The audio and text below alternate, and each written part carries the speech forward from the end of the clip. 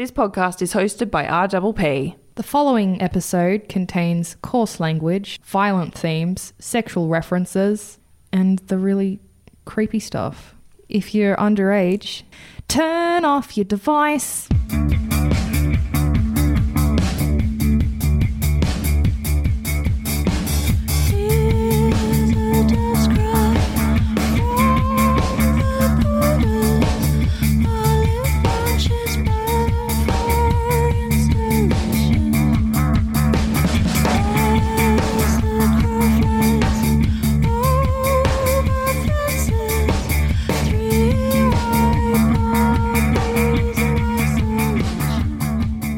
Howdy, howdy, howdy. Welcome back to I Think My TV is Haunted. I'm Gemma. Yeah, I'm Esther. And welcome back. If you're here for a second time, it means that you've probably, A, listened to our first episode, and B, started watching Penny Dreadful, City of Angels. And if not, then you're probably super confused. And I recommend going backwards confused. Listening to our first episode and watching the TV show.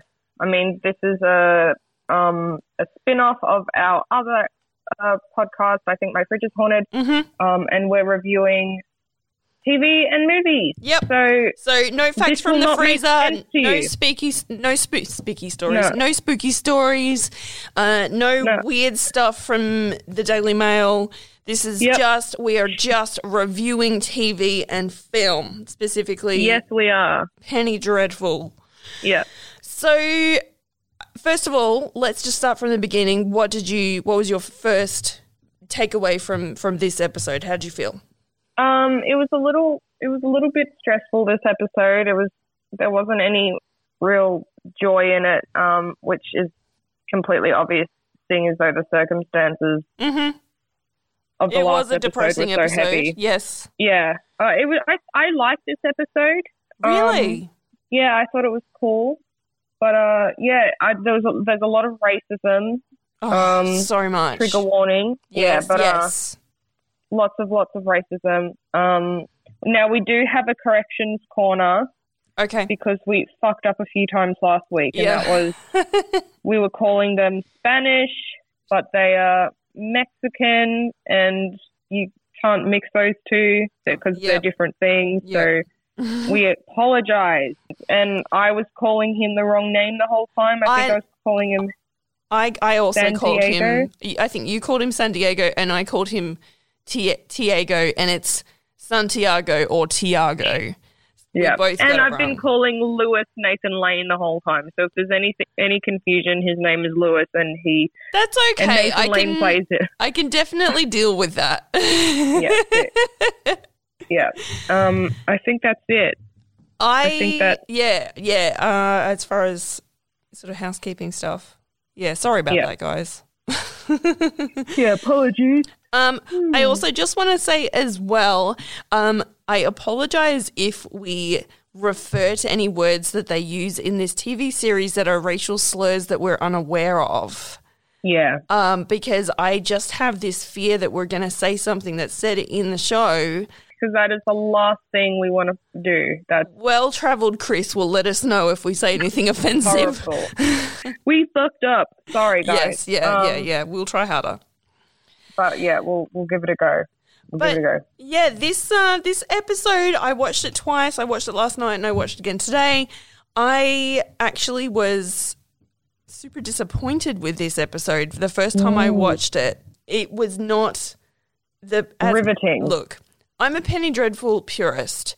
Last week, they gave us Penny Dreadful. Full flavour. This week, and I said to my husband, I feel like I'm just watching a cop show. This isn't Penny Dreadful. Yeah, well, that's I agree. And honestly, this season hasn't caught me yet. Like, I'm still struggling to get through each episode because it's not that interesting to me yet. It's caught me. It's not scary and it's not like... I found the first episode, there were parts of it that were genuinely creepy to me. And I absolutely loved the first episode. And that was why it was hard for me to grasp the second episode, because I had such high standards already. I wanted it to match that first episode. And there was no supernatural stuff. It was just all drama. Yeah, it was a cop show. It was just a cop show. It was like True Detective, but Yes. more colourful and beautiful. And that was another Yep. problem that I had with it. This episode was so bright. Did you notice Yeah, it that? was. Everything was so Yeah. bright with It was what very I call the contrasted. season 1 filter. It was very it was very Bruce soft. Hall would have been there in the Yeah, background it was somewhere. very soft focus in parts and very kind of idyllic and Yes, sunny, completely. and it's just not what I'm really used to when I'm watching Penny Dreadful. Exactly. I'm used to watching Penny Dreadful, like you have to watch it in a dark room, otherwise you can't see anything. But this was Yeah, well, completely that's it. different. Yeah, this is the lighting is definitely very happy, and Yes. I think they're trying to emphasize that they're in LA, Yeah. so everything's hot and beautiful. But I mean, even in the hospital, it's bright. Everywhere is bright. Yep. The only scene that was dark in this entire episode was right at the end, and that was the only supernatural scene in the whole thing. I wrote a note to You know? myself, 40 minutes in was our first nighttime shot. Right, that's interesting. Oh yeah, So- we'll get to that. Yeah, soon. we'll get to that. So let's go from the very, very beginning. Disappointed to Yep. see. Another thing I'm sorry, I'm going to rant about this episode probably. Although the second time I watched it, I liked it a lot more. Just disappointed to see still no opening titles. Oh yeah. I don't know how you feel about that. Look, I like that. I like that. How they had Penny Dreadful City of Angels. And that was with, just, like- and then it was like a kind of, I thought it was really cool. it was kind of a hissing sound. It almost sort of Yeah, I thought reminded it was me awesome. of a rattlesnake. So it's kind of like, when you watch Supernatural, I don't know if you've watched that. It No. just has Supernatural comes up on the screen with kind of like an explosion sound, and that's it. Which is No, fine. I liked the opening credit Okay. because it was almost Tarantino a little bit, who I'm obsessed with. So I base a lot of my like comparisons to his movies, and I just thought it was like quite old school, and it had like the crackling, like old film, and I thought it was awesome. All right. Well, that's a I me thought that part was problem. really That's cool. something I'm going to have to work through. So scene Okay, so one. so the episode is called Dead People Lie Down. Yes. Which when that came up, I got really excited. I'm like, oh, sweet, we've got some dead people. But we shall soon see that there aren't really many dead people No. in this episode. No, I mean, it is sad, but it's the saddest episode. It was a serious episode. it was. Okay, Yeah. so first scene, Mama is kneeling down praying for her son who is in a potential coma in the hospital. So that's the first thing we see. She's rolling down these mustard coloured socks, and her legs are all old and varicose veiny and bruised, and I didn't know who it was meant to be for a second. I'm Me like, too. Yeah, I thought, Yeah. who's this? Yeah. Then she gets down on her knees and she's praying, and then the camera pans up and we see the son and then the family are around him. Mm-hmm. And then it cuts to another shot of the front of the hospital yard, which is super fucking busy from all the wounded and all the killed from the shootout. Yeah. So were you surprised to see that Raoul was not dead? Yeah, I was. I was surprised too. I was trying to figure out where he was shot. I think it was in the head somewhere, yeah, but he had all like bandages kind of around his face, didn't he? Yeah. And he's got this really huge sort of respirator type of device over his it's like on an face. iron lung type thing. Yeah, and then we see the hospital from the outside, so we figured out that this has just come straight from the last scene. So that big, I don't know, you wouldn't call it a riot. It was kind of like a face-off Oh, it was like a fight. face off. It wasn't a siege. It wasn't a riot. No, I don't it was know what like to call a it. shootout. Yeah. Like an old school shootout. Yeah. Yeah. So the cops are already being super, super racist. Santiago goes to walk in with Lewis, who had been shot in the arm and he needed to get his arm treated. And the cops are already like refusing him entry, calling him racist slurs. One of the cops spits in his face. Yeah. And like this is in the first, I'd say, 2 minutes of the film. So already it's quite like, it's in your face that they're still being racist assholes. Yep. And like, it's really sad because Santiago's visibly upset. Yeah. He's shaken up and they're still being twats to him. Well, I mean, this face-off has just happened, so tensions are really, really high. Yeah, extremely high. So when they get into the hospital, they run into the captain, and my husband said, "Oh, it's Data." And I said, "What?" And he goes, "Look, it's Data." And then I went, "Oh my God." Who is Data? Data is he's a droid or like an artificial human from Star Trek Next Generation from like 30 years ago. Yeah, and I was clearly. like, oh my God, I cannot unsee this. It's so well, weird. that's it. I can't see Nathan Lane. I can't see on Nathan Lane. Can't unsee Nathan Lane from The Birdcage, or as Pepper Saltzman from Modern Family. Every time I see him. Is he in Modern Family? Yeah, he plays a guy called Pepper Saltzman, who's like this super flamboyant designer. Fabulous. I love it. Oh, cool. Yeah. Okay. So the captain is super pissed off. Yeah. And he says, we've got 4 dead cops, one's lost an eye, Yeah. and Santiago kind of challenges him, and he says, well, how many dead Mexicans are there? And he's like, don't start with me, kid. Literally. Yeah, literally. And Lewis is defending Santiago's brother. He's pretending he doesn't know who shot him. Yeah, he was like, I don't that's know kind who of like- shot me. There was so much confusion and tear gas and stuff. Yeah, so that was Lewis is currently my favorite male character of the whole thing. Yeah, he's great. Yeah, I love him. So then the next scene, they kind of go around a corner and sort of sit down together, and Lewis tells him, he goes, no one saw or shot anyone. Yeah. So what he's saying is, I don't know who shot me. I don't know who you shot. I don't know anything. You don't know anything. Yeah, that's it. That's it, which was nice. And you saw like, cool, so this guy isn't racist, and I think that comes down to him being Jewish and being kind of marginalized. Understanding segregation. Yes, very much so. Yeah. So we're seeing that even with Lewis, who appears to be just a normal white American guy. Yeah. He's like, he has history and being discriminated. Boom. And later in the Another episode, he does say we're cops are all outcasts. Yeah, that's it. So how did you feel Okay. about the next scene? That was quite an interesting one. I thought it was really sad. It was. It was really fucking sad. So Santiago is walking through the hospital, and he sees like lots of white people crying over their family members who are cops, and like there was a dead cop with his wife or daughter or something crying, and then there were like 3 other police officers that had their hats off and their guns down, and they were kind of mourning. And then Santiago walks into a room, and it's literally just a pile of dead Mexicans. Yeah, and it's dark, and there's dark, a real they've been contrast. dumped. Yeah, they've literally dumped on top of each other. None of their uniform was off, so like there was no aftercare proof of that the hospital even checked if some of them were still alive or anything. Yeah, like they were still in all their clothes. Their trousers suspenders were still all attached and everything. So obviously they've just dumped them in this room. They're not even like in straight lines. They've literally just been pushed in this room, and the door's just been kind of shut. Yeah, and that was really sad. I think that was the saddest moment for me, and like he got really emotional, and it was really, that part was really fucked up. Yeah.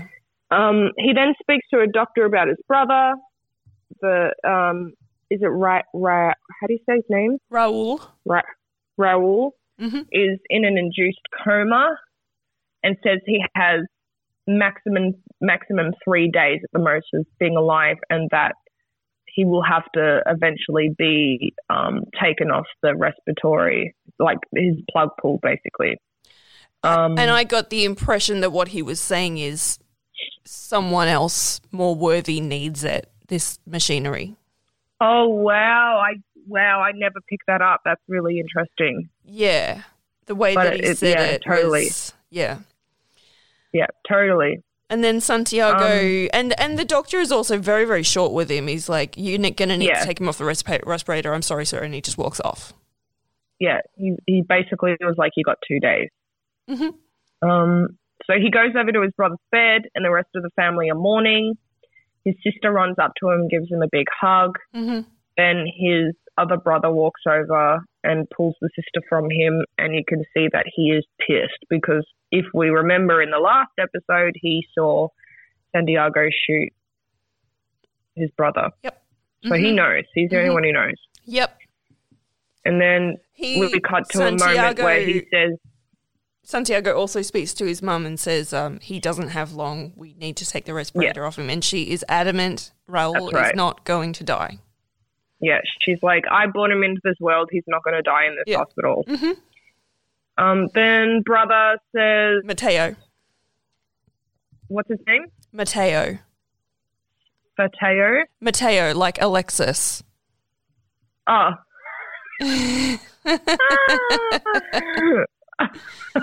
Mateo says, if he dies, Santiago is no longer part of the family, which, look, the whole situation's fucked, but I kind of agree. Like, I'd do the same, I think. If I saw my sibling kill my other sibling and then be like, I was on my first day of my job, like, and I was protecting my partner who I've known for one day. Like, I would be pissed. At the same time, though, Raul did go into a rampage of shooting. Like, he shot six men in the space of about 6 seconds. So Mateo had to see completely that Santiago was stopping his brother from killing people. I know, but he was only aiming for cops. Which means that Mateo agrees with this behavior. Basically. He's like, if you're coming from like the side of the Mexicans, you just see your brother being like a hero, like a hero to them. Yeah. And then you see your other brother shoot your brother in the head for standing up for their community. Mm. Whereas like Santiago it was his first official day on the job. Like, if my sister got a job making sandwiches at a fucking deli, and I came in as a customer to buy some sandwiches, and then how am I going to put this into this I'm really context? looking forward to this analogy. Okay. And then it was Bella's first day as a sandwich maker, and I came in with my friends, and then one of the people in the deli starts shooting at my friends, and then I start shooting at the sandwich makers and not my sister because they're shooting at my friends. And then my sister shoots me in the head. I'd be pissed off. I think Santiago is coming from it from a humanist perspective, whereas Mateo is coming from it from a purely racial perspective. Yeah, definitely. It's complicated. Because I'm not going to be racist. I'm not going to say my sister was working with a pack of... sandwich supremacists. Yeah, the country of sandwiches. Nazi sandwiches. I don't know.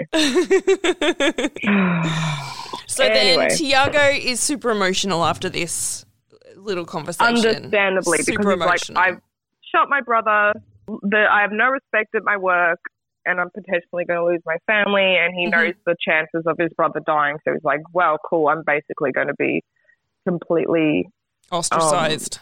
Yeah.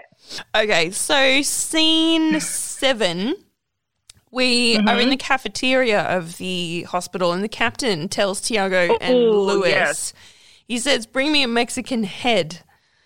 Yep. He wants this case finished and Luis says, can I clarify this? You want me to end the case, not solve the case. And he said that's correct. But the two detectives are still adamant on solving the case and they decide to look into the church that Mr. Hasland was part of, one of the murder victims. Yep, that's it. So they're being real detectives. Yeah. Whereas the commissioner is just being a fuckwit and he's like, I just want any Mexican's head brought to me on a plate, basically. Yeah, so that he can tell society that it was all very black and white. The Mexicans caused trouble and they... Yep. will be punished or whatever. Oh, God. So okay. it's just this whole political situation. So then we go into scene 8. We're back with Governor Townsend and his assistant, who we find out her name is Alex. So it's really Magda the demon. But in this guise, she is called Alex. And he's bitching about the standoff. And he thinks that because of this, the road can no longer be constructed. Which he's stressed about because if the road isn't constructed, then the Nazis are going to come after him too. So he's a bit stressed. He's having an aspirin.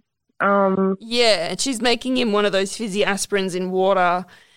And he's super against the Mexican community. And Alex uses this opportunity to remind him of his Nazi connections. So Mr. Goss. She's such a badass. She's like, you can see her plotting in her head. She's super calculating. I fucking love her. I love her. Love her. Have the biggest crush on her in all shapes and forms.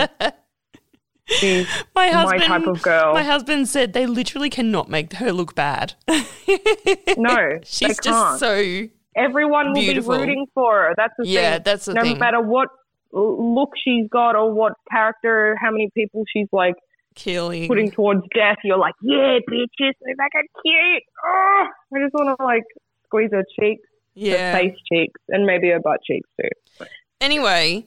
She tells him that he should use these dead officers as a memorial for the tragedy, and she wants to exploit the racism of the people and get them on Townsend's side. Yeah. She's saying they're now going to be afraid of their Mexican gardeners turning around and killing them.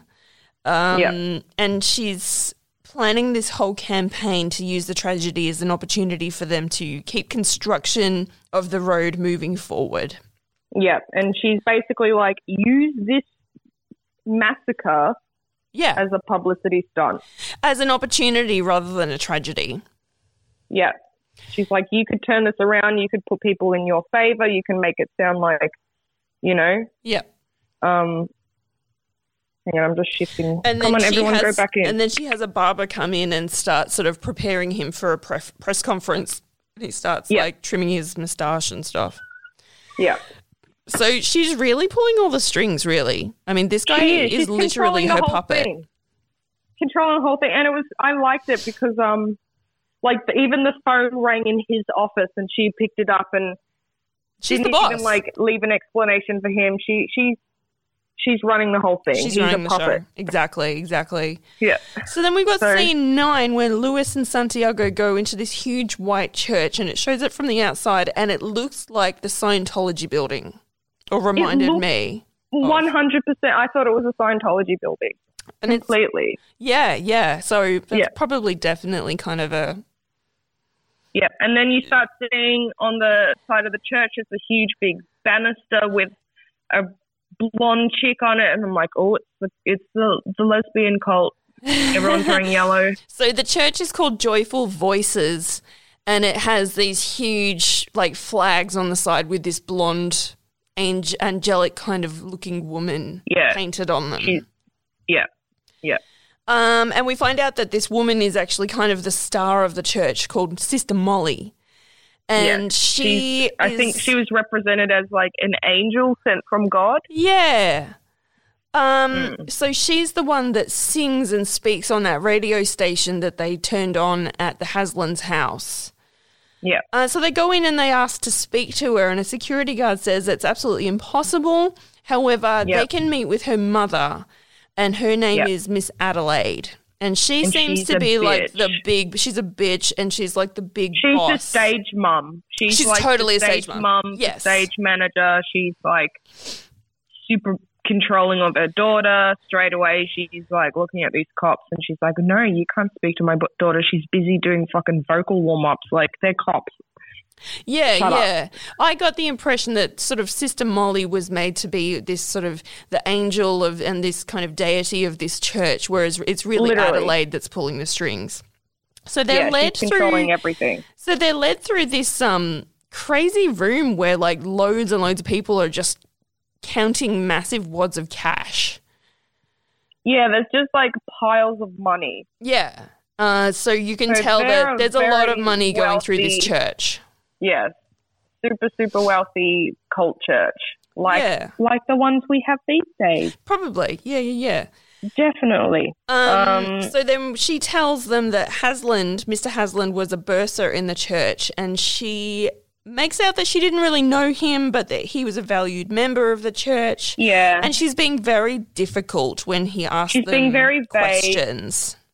she's just super vague. She's kind of skimming over things. You can tell that she wants them out. She wants them out. Yeah. Yeah. And Lewis talks her into showing him Hasland's office at the church, and he kind of winks at Tiago, Yes. saying, you look around here, I'll go look at this office. And while they're in Hasland's office, she actually calls Lewis a racial slur, Yes. which relates to him being Jewish. Yeah. So she kind of loses her temper with him. Meanwhile, Santiago goes downstairs, and he's actually found his way into the theatre backstage, and he finds this sad-looking blonde girl who looks like the girls on the flags outside, and it's Sister Molly. And did you love how she changed from being sad to stage face? It's stage house. It's so stage house. It's like she was having almost a panic attack. Yeah. And then as soon as they introduce her, she completely changes, which I think a lot of performers can relate to. Yeah. Because I'm a depressed mess every day of my life. And as soon as I'm on stage, I'm like, oh, I'm fabulous. Yeah. She did the exact same thing. And it was she's great. introduced by like a voiceover as being our righteous, blessed angel, and then it's her job to go out there and sing apparently religious songs, and she's got this like robe that makes her look like an angel. But the it was song quite that like she propaganda sings, type. it was very It was bizarre. sexual, wasn't it? It was very sexual. Because it I thought actually so too. featured, it was like a burlesque big band orchestra, like it had the bumps Completely. and the grinds in it. Yes. Yeah, you could have definitely done like a striptease to it. Yeah, so I found And that she a little kind of strange. implied that with her eyes. Like it was quite sexual, and she was kind of doing that with her eyes. And Yeah, she was and she singing did about a few shoulder a wealthy shimmies man. and She did, and she kind of like winked a bit, and it was very like, and it was supposed to be about her meeting this wealthy man who said that he was having trouble finding God. yes. Yeah, and the audience is laughing, and there were a lot of little And they're just innuendos going and nuts for it. They're just absolutely They're living loving for her. and I don't blame them because she's a babe. Oh, and she's hot. Santiago is in the side stage, and he's kind of falling for it too. He is Like, loving he's it. kind of like Yeah. he's got like love in his eyes, and He's very really cute. enjoying it. Yeah. It's the first time in ages I think we've seen him actually like smile and relax a bit. Yeah, and especially considering everything else that's going on. Like, she's actually Yeah. giving him something to get his mind off things. Yeah. Yeah. So they leave the church, and Lewis is basically telling Tiago that these murders it's all a con to frame the Mexican community, and they make plans there. It's like made them more determined to solve this case. Yeah, well, because Lewis was in the office, private office. That's right. And, yeah, And he took some books, didn't he? said Like that- some ledgers. Yeah, he took some of his paperwork, and the mum gets really pissed, starts spilling religious bullshit to him, and then Lewis literally says the very famous line, "Think of the children," because he has like a photo of the Yeah. of That the was family. a He's like, really "I'm doing good this for the kids." That was a really good piece of scripting there, I thought, because she said, this is a holy place, and we are made of the blood of the Lamb. And he says something like, well, I'm just interested in the blood of these kids. And he picks up the family photo, and he's like, Yeah, take a and I'm look. like, "Yes." Take a look at this, sister. Yeah, literally, and the mum's like, "Oh." Yeah. So he kind Yeah. of puts her in her place, and I bet they're working in with the Nazis. well, This church. I look bet at this Sister Molly. She's like she's the a Nazi poster dream. girl for the Aryan nation. goddess. Yep. Yeah. Do you want to say the next scene? The two cops leave the church. They do. And then Lewis brings up an interesting point, which I didn't think about, but he straight away he's like, I think the murder scene is staged. It's a fake. Someone else was setting it up to look like the Mexicans had committed it. Exactly. It was very, stylized and over exaggerated, and you know, so someone's framing them. Day of the Dead paintings and shit, like. Yep. And he thinks that Molly's mum is hiding something, which I think is that's very pretty point. obvious. Yeah. Yeah. So then we go to this beautiful postcard-looking beach. Yeah, and at this point I was like, finally, we're getting back somewhere. I'm like, let's do this. Let's get off the fucking cops. Me We're too. Doing another topic. Yes, I was like, come on, bring the Nazis. Yeah, I felt like that too. So we're back with Dr. Kraft. Dr. Kraft. Yes, we are. And his two sons, they're at the beach, and it's a very kind of idyllic looking beach, and everyone's got colourful umbrellas and deck chairs beautiful. And towels, and everyone's like pin-up sort of perfection, and it's very nice. The kids are building a sandcastle. They're building a fort, like a for it is war. like a big fort. It looks like the Cowboys or something. I don't know. Oh, it might have been. And by coincidence, Magda's other character, her German mother character, Mrs. Branson, is on the beach with her son Frank, with her fake son. Her skin boy. His flesh boy. Her tummy twin. Flesh boy. And she's all like, Flesh Boy. And she's all like, oh, Dr. Kraft, I thought you would be working today, yeah? And so German dad is sitting there and he kind of like looks around and in the distance, only a few meters, but it looks like the distance. You see beautiful Mrs. Branson, looking sexy on the beach with her Flesh Boy. Yeah. And he walks over and you can see him getting like a little like flustered and a little bit like excited. Yeah. He's like, oh my God, this is my chance. Yeah. So he goes over and has a little chat to them. And then we go back to the hospital and a nurse tells Mateo that Maria can't pray on the floor because it's unsanitary. Yeah, so the mum is still kneeling down praying and the nurse is like, she can't sit there, it's unsanitary. Which, honey, I agree, it is unsanitary. But she does it in a racist lilt. But does she mean that the floor is dirty or that Maria is dirty? See, that's where it's kind of like, ooh. Yeah, exactly. I got the impression she's like, could she please not sit on the floor because I'll have to wash the floor. Whereas you would like to think that she would be saying, please don't sit on the floor because the floor is dirty and you'll get dirty.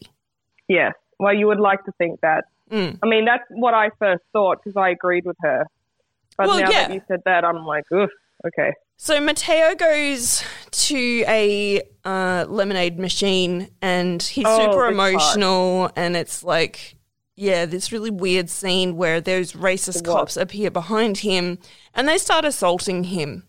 He kind of like, he threatens to take out Mateo's eye and he kind of presses his thumb against Mateo's eye and he says, scream for me. Which is a throwback to season 2 of Penny Dreadful when the Lord tells Vanessa to scream for him. And then she later puts a spell on him and his dogs kill him. Yes.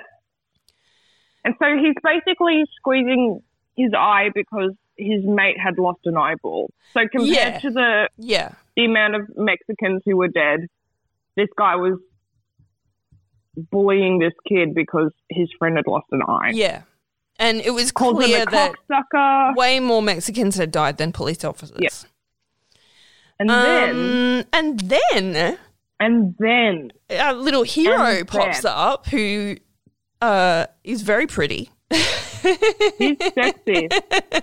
We meet a new character. Man. So we see a flick knife, a close-up of a flick knife, and the cop is like, oh, shit. And he turns around and there's this boy who's like kind of tough looking and he's got tattoos. He kind of looks like Valentina out of Drag, and Valentina was more boyish. Yes. So he's a beautiful man. He's a beautiful, pretty boy.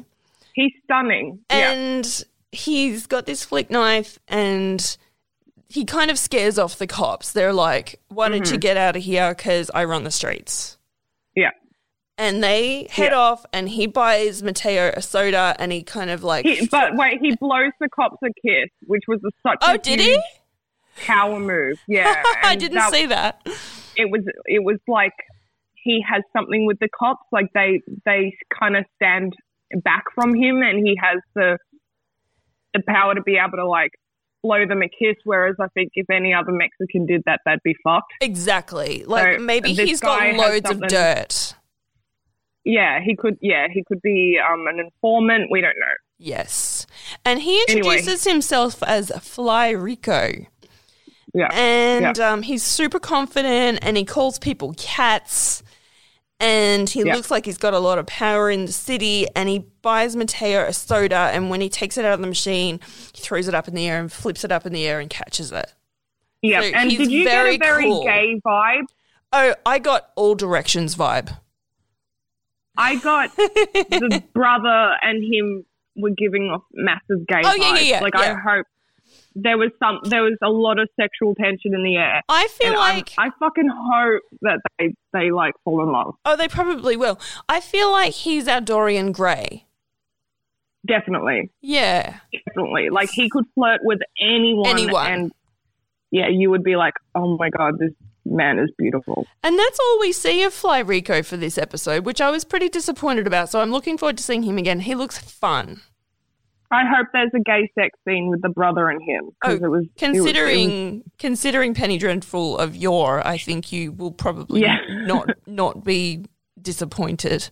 I hope. I fucking hope. Okay, so then we're back at the beach. No, I love this scene so much. It was weird, wasn't it?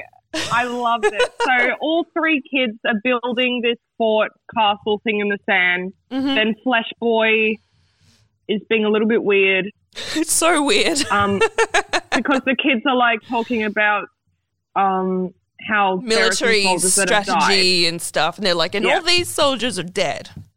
And then Flesh Boy is like, but dead people lay down, and he starts like putting all the toys to their side, laying them down, and starts smiling. And he puts them, like, he doesn't kind of like flip them down. Like he puts them down real carefully. He's like putting them down like all, and the especially the kid, Dr. Kraft's son with the glasses, he's like. The kid with the glasses is like straight away just like staring at the kid. Who is this like, guy? With the funniest expression. He looks like a little fat Charlie Chaplin. Yeah, and he's got kind the of best glaring face. at this kid. Yeah, he's like, have you seen that meme of that cat heavy breathing? And it's this cat with like a massive double chin, and it's kind of sitting back on its neck, and it's just like, yeah, I think so. Staring, heavy breathing. It was like that. He was just heavy breathing, staring at the Flesh Boy. It was great. Yeah, great. yeah. Great. So then later down the beach, so they've left the boys to make their little fort, and then Dr. Kraft and Mrs. Branson are walking down the beach, and she's telling him this big sob story about how she doesn't like her husband, and she only married him because in the war he had food. And she says that she wishes that she could go to Tahiti, and he says he would also like to go to Tahiti. Yeah, and she was saying stuff like, I saw my husband in his uniform, and he wasn't even handsome. He was big and ugly. He was fat, and He had food, and that's the only reason I ended up with him. And I think what she's doing... Which is kind of like curving the whole... She's making herself sound like she's not in love with her husband. Yeah. She's looking for someone else. She did it because she was desperate, and it's just creating this whole...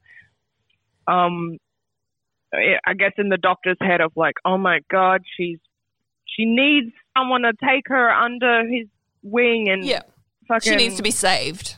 Yeah, and appreciated. But at the same time, what she's doing is, because obviously she's a demon and she knows everything, she is pushing this whole agenda of I am in an unhappy marriage with an American. And of course, Dr. Kraft is in an unhappy marriage with an American.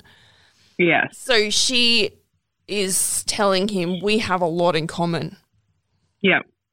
It's working because he's like, I'd like to go to Tahiti too. And they both look at each other and they're like, yeah. I am loving their German accents. I love listening to their accents.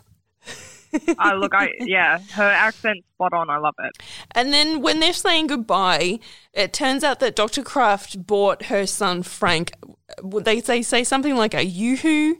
So his son said, Dad, can you get me a yoo-hoo? And he said no. Oh, but shit. then I didn't notice that. He bought Frank. Frank said, thank you for the yoo-hoo. So I'm guessing this is type of chocolate or something like that. Yeah. Something. And Flesh Boy says goodbye to the other kids. And and the Charlie kid's like Chaplin staring at him. Still same face, just like staring him Get down. away from me, you psycho. So good. Yeah, he was funny. So then, season 14, Governor Townsend. He's putting his plan into attack and he's conducting this press conference. He's holding up the blood-stained and bullet-holed shirt of a dead police officer and motioning to the side where his wife and child are standing. He's exacerbating the racist agenda by blaming the Mexican community for the violence, and he declares he will name the new motorway after the fallen officers as a tribute to their sacrifice. Yep, and he said, let every Mexican in LA know that this will not stand. Yep. So he's basically fear-mongering everyone. Mm-hmm. Totally. And he's causing the community to be like, let's go after any Mexican. Yeah. From woman to kid to man to old person. Everything. Yeah, he's just pouring sort of, chemicals over this fire that's starting and he's just making it worse. Completely. And Alex is sitting back.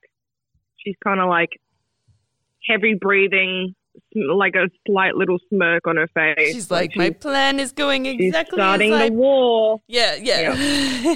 Yep.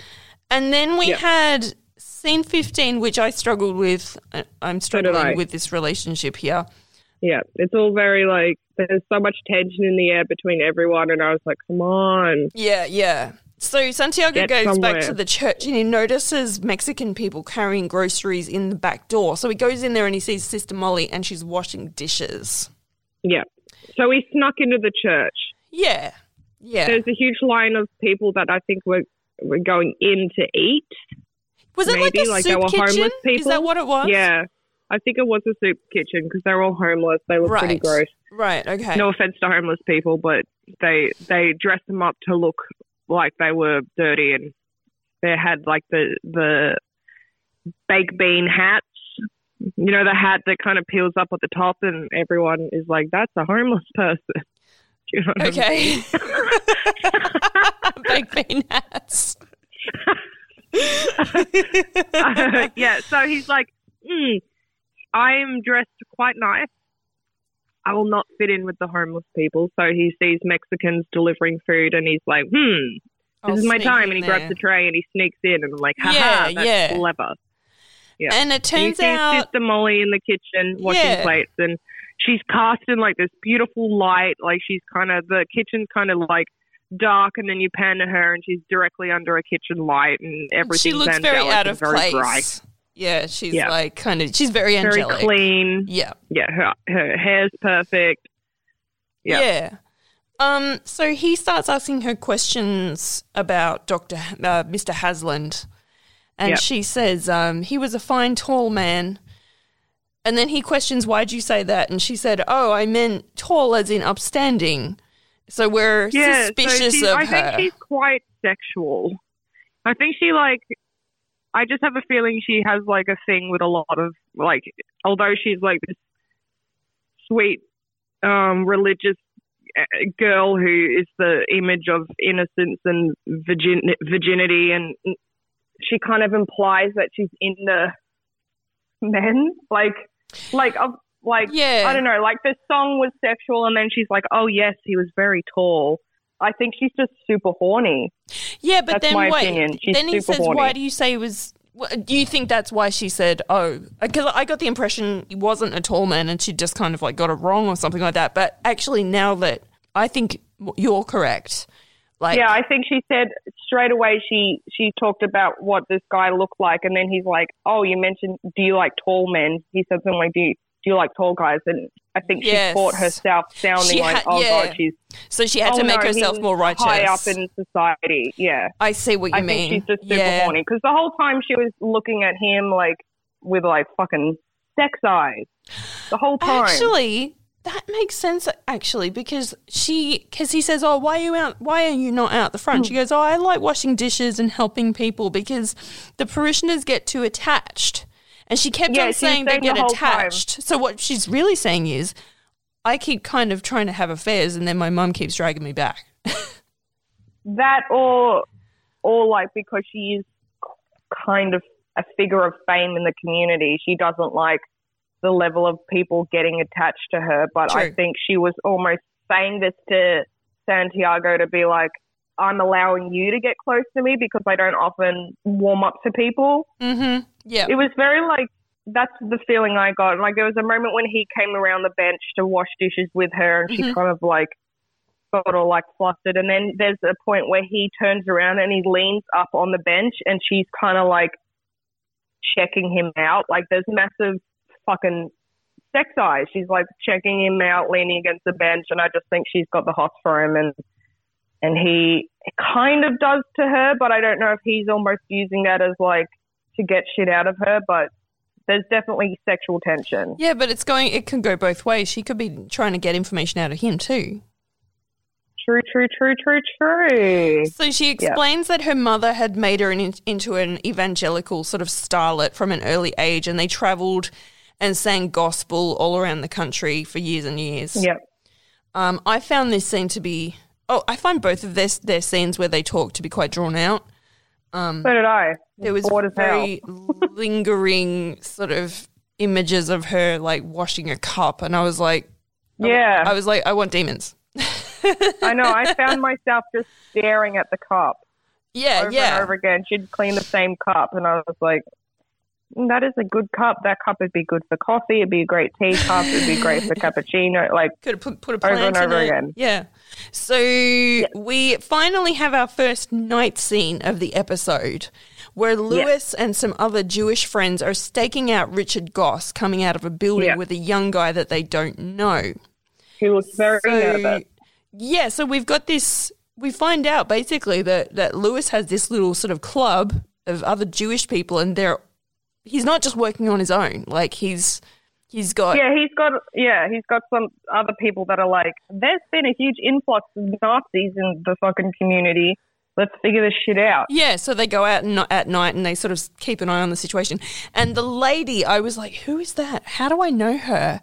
Yeah. And then, so she's the medium from Insidious that goes to the other side. Oh, I love her. Yeah. So much. It took me a while to get that, but I was like, yes, that's where I know her from. Her. She's so cool, that chick. Yeah. Okay. So Lewis tells the two guys in the back seat, who are called Sam and Anton, to get in their car and follow Goss. And split up. And he says, they're probably just going to the ambassador. You take that guy, we'll take the young guy. So they split up. Yeah. And by that guy, we mean the bald-headed German who had the Gestapo assistant in the last season who threatened Mr. Goss. the governor. Yeah, Mr. Goss. Yeah, so the bad guy. They're all bad, but this guy's particularly bad. He's kind of like the baddest. He's the head honcho. For the moment, yeah. We don't know of anyone higher than him yet. Except for Hitler. Well, I mean, he's not in the show. Hitler's not here yet. No. So do you want to talk about the next fun scene? Yes, I do. Yeah. So, the sex scene. Yeah. Oh, okay. All right. First sex scene. German dad is having sex with his sad, sad wife, okay? Yeah. They're in the missionary position, which I think is quite sad as well. So it adds to the whole, like, both of them depressed. So his wife, she turns into Mrs. Branson. Yeah, and it gets really passionate. Yeah. And she wraps her legs around his waist and starts clawing at his back, and then he kind of starts to strangle her, and it's all very sexual and passionate. Yeah. And then it kind of, within like a second, the next frame is the sad wife smoking a cigarette being like, don't you ever embarrass me like that again. Yeah. And German dad is kind of sitting there very regretful and apologetic, and it's really sad. I thought it was very sad. Yeah. Oh, poor German dad, but poor wife too, because it was just uncomfortable for them both. So then next scene, we head back to Molly and Tiago. And it's boring again. It's very drawn out once again. We go boring Jewish people chasing Nazis to sex, then back to fucking they're having Molly and Tiago. So they're just sitting at a table. Yeah, it's a very plain scene. She tells him about a dying young boy that she prayed for in a hospital. She's using she's using a tone that leads us to believe she's lying. Well, that's the impression that I got. I got like, because didn't she say something like, when the boy died, I went straight home and started to self-harm? Yeah. Well, Tiago then tells her about his brother and that he doesn't believe in God, and she tries to sort of persuade him otherwise. Yeah, she's really shocked. She's like, you mean you don't believe in anything? Nothing. You don't have any belief in God at all? And he's like, no, I saw Santa Muerte once. And then she says when the young boy died, she cut her wrists. And then her mother comes in and interrupts the conversation. I thought, I don't know if it might just be me, but I thought it was really weird how she didn't once question who the angel of death was. Yeah. Like she straight away there was no question, like she knew already who this chick was. Maybe she did. I thought that was weird. Maybe she's she did know in who that was, but it seems to me that it's just something that Mexican people know about. Yeah, I don't know. I thought it was a weird, just very religious girl who's protected and very sheltered and very like flowers and daisies, just happens to know who this deity is. I thought that was a bit weird. Yeah, that was a little strange. So we'll keep that in the in the back burner. And her mother Adelaide interrupts their conversation and sort of bundles her into this limousine, and Adelaide tells Tiago, if you want to speak to my daughter again, you have to go through a lawyer. And she kind of throws this business card at him. And so she's like, you know what, just stay away from us. So the last scene of the episode is actually a montage of events. Yeah. And I noticed that the music during this collection of scenes was really good. It was really eerie. This was literally the best part of the... Yeah, it really was. A lot happened. It took about 40 minutes to get into something. Yes, I agree. Yeah. And I was like, right, here we go. And then, I'm like, all right. So the car with Sam and Anton. Yep, they're driving. They're following the Nazis, and they're following Goss, and they're like the Gestapo. They're like, oh, we're not going to the ambassador. We're heading up to the hills, and they're like, oh shit. Well, yeah, they take a turn down this really dark road. Mm-hmm. And it's awkward because they're the only car following them down this like it's super obvious, lane. And it's like you're definitely being followed. You know, they're super conspicuous. Exactly. Then Lewis follows the nervous guy to Caltech. The young guy. While the others are going through Pasadena. So what was that building? What is Caltech? Is it like a university? Yeah. It's a uni, and we see the young guy go down into a laboratory, and he's slamming his fists against the desk, and you can see all these calculations written up on the blackboard on the board, and he looks really frustrated. Yeah, he looks. I think he looks really stressed. Yeah, I think he's been coerced into doing some dodgy shit for the Nazis, and he doesn't want to do it. Okay. And Lewis looks up, and it says that explosives are held in the premises. Yeah, so there's a red sign and it says caution explosive materials, and he's sort of peering through the window at this. So we're like, what's going on here? Okay, so there's the Nazis are getting into the explosives. Some serious which is stuff. Never a good combination. Yeah. So while that's happening, Maria is at the hospital and she's lit a black candle and she is passionately praying. She's still on her knees praying. Like she's still crazy crying. praying. She's begging at this point. Like, she's quite loud. I was surprised no nurses or anything were like, Yeah. girl, she's Put quite loud. a can in it. Put a sock in it, love. Put a sock in the can. Put it in the bean can hat. Yeah. So behind her, coming out of the shadows, we can see the silhouette of Santa Morte. Yeah. And Yeah. suddenly Raul appears right in front of her. Oh, no, we haven't got to that part yet. Isn't that pretty much it? What happens? No, we haven't got to that part yet. Then Okay. we go back to the Jewish friends that are following the Nazis. Oh, shit, we didn't say what happened It's to very them. cut. Yeah. Yes, Um, yes. At this point, they're going along the dark road, and it actually pissed me off because they were basically bumper to bumper with the Nazis' car. That was and so I'm like, obvious. guys, I'm like, you what not are you doing? conspicuous. I know. You're literally a meter from the other car. Yes.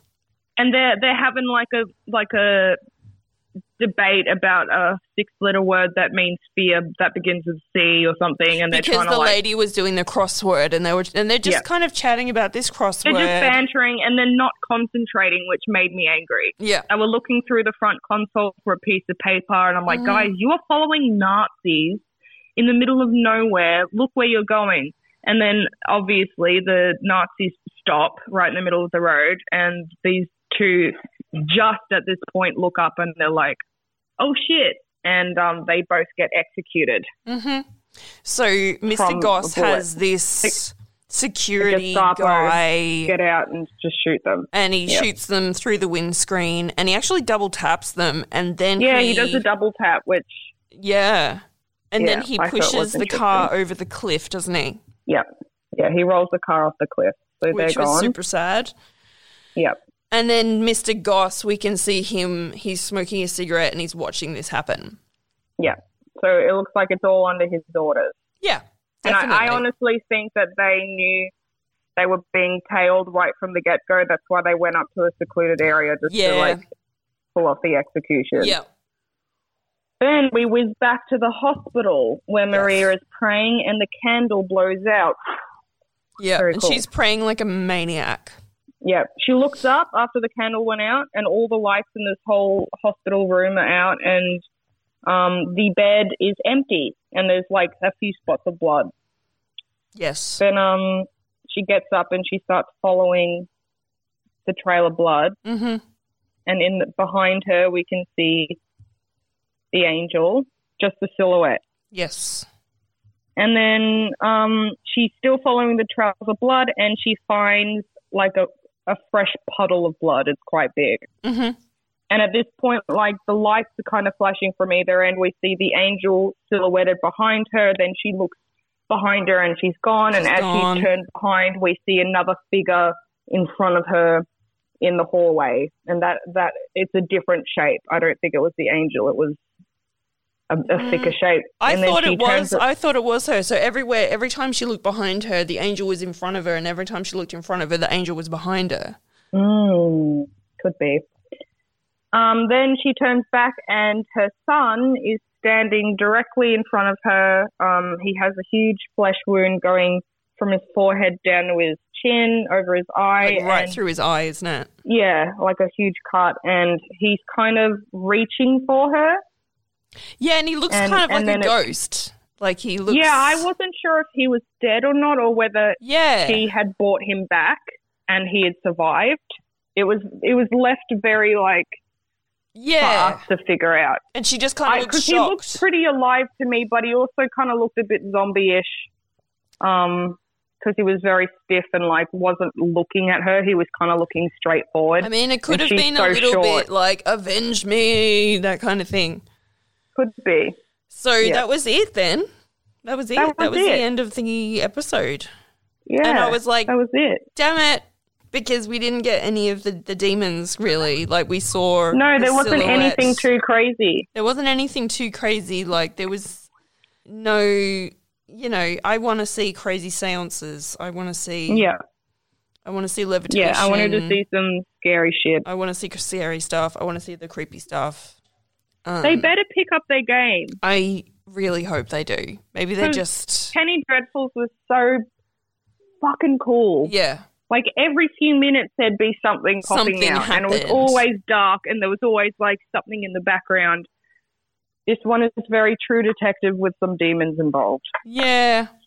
Which I love True Detective because it's so criminology and crime-based, but this isn't crime-based enough to keep it interesting. I like it because I find it quite easy to understand. Like, it's very easy to follow. Yeah, Like- it is very easy to follow. I mean, I get confused with the amount of I suck at character names. Like, you watch, I'll continue this whole season review being like, German dad and fucking Flesh Boy, and, like, I will not be able to keep up with names, but... Oh, I wanted to mention one other link in this episode. Yep. So Dr. Kraft, when he was first sitting on the beach, he was reading the book Gone with the Wind. Yes. And then when the Jewish detective group were in the car staking out Mr. Goss, they were arguing about who should play the lead in the film of Gone with the Wind. So basically, Gone with the Wind was a big sort of fad at the time. Yeah. Like Twilight for us because we're so It was fucking on cultured. trend. Yeah. This is off topic, but I want to cover this movie. My dad made me watch it last night after going on about it for a few days. He's like, you have to watch this movie called Cargo. Watch this movie called Cargo. Cargo. It's an Australian zombie film. Oh. Right? Never heard of it. I watched it last night. I've got a feeling I've heard of The it. What best platform? zombie movie I've ever watched. What platform is it on? Netflix. All right, we'll watch it tonight. It is incredible. Best zombie film I've seen. All right, we'll watch it after dinner tonight. Yeah. Sounds good. It is so good. I want to do a review on it. Well, I'm if I obsessed watch with it, do you want to review it sometime this week? Yeah, I'd love to. I'm going to rewatch it again tonight. Oh, cool. But, have you seen Train to Busan? Yeah. Yeah, it's up there with Train to Busan. That was my favorite. They're doing film. a sequel to that. Are they? Yeah. I hope they don't fuck it up. No, they're doing two. They're doing an American version and a sequel. No. They're doing an American. Yeah, well, you know how I feel about American versions, but they. Just leave it alone. But the same the people. Koreans alone. Yeah, I know, but the Koreans are doing a sequel as well. Okay. Shit. You don't have to watch it. That's really annoying. You don't have to watch it. The South Koreans do incredible films. Leave them alone. I know. It's the same as the Spanish. Just leave the Spanish films. Leave the Japanese films alone. Yes. Just leave Japanese, them all alone. Spanish, Korean. And it drives me Stop nuts redoing because there are so many starving, amazing writers, film screenwriters out there. Give them a chance. Completely. Stop remaking the same stuff. They'll put someone like Chris Hemsworth as the lead and they'll muscle it up. All the extras will be models. It's just like everyone will be stunning. Like nothing makes something less scary than making people look like beautiful people. That's it. A scary movie is when people look like your randoms in the shopping centre. That's what makes it scary. Yeah, that's it. That's why you have to watch Cargo because everyone is the lead actor is the British guy from Lord of the Rings. Chris is holding up a note. Bilbo Baggins. Bilbo, yeah. So he's the only established actor, and I think there's another. Let's see, the wife is Susie Porter, and How do I know that name? She could have. She's in Wentworth. Oh, who is she in Wentworth? I don't know. Maybe. Anyway, guys, hope you enjoyed this episode. If you have any reflections on City of Angels, let us know. Mm-hmm. I don't even know if anyone's listening to this side project, but you never know. Anyway, we'll see you next week, you guys, for episode 3 of Penny Dreadful City of Angels. Catch us on Instagram. I think my fridge is haunted if you want to get in contact. And we'll see you next week. See you then. All right. Alrighty. Bye. Ciao, ciao. Bye.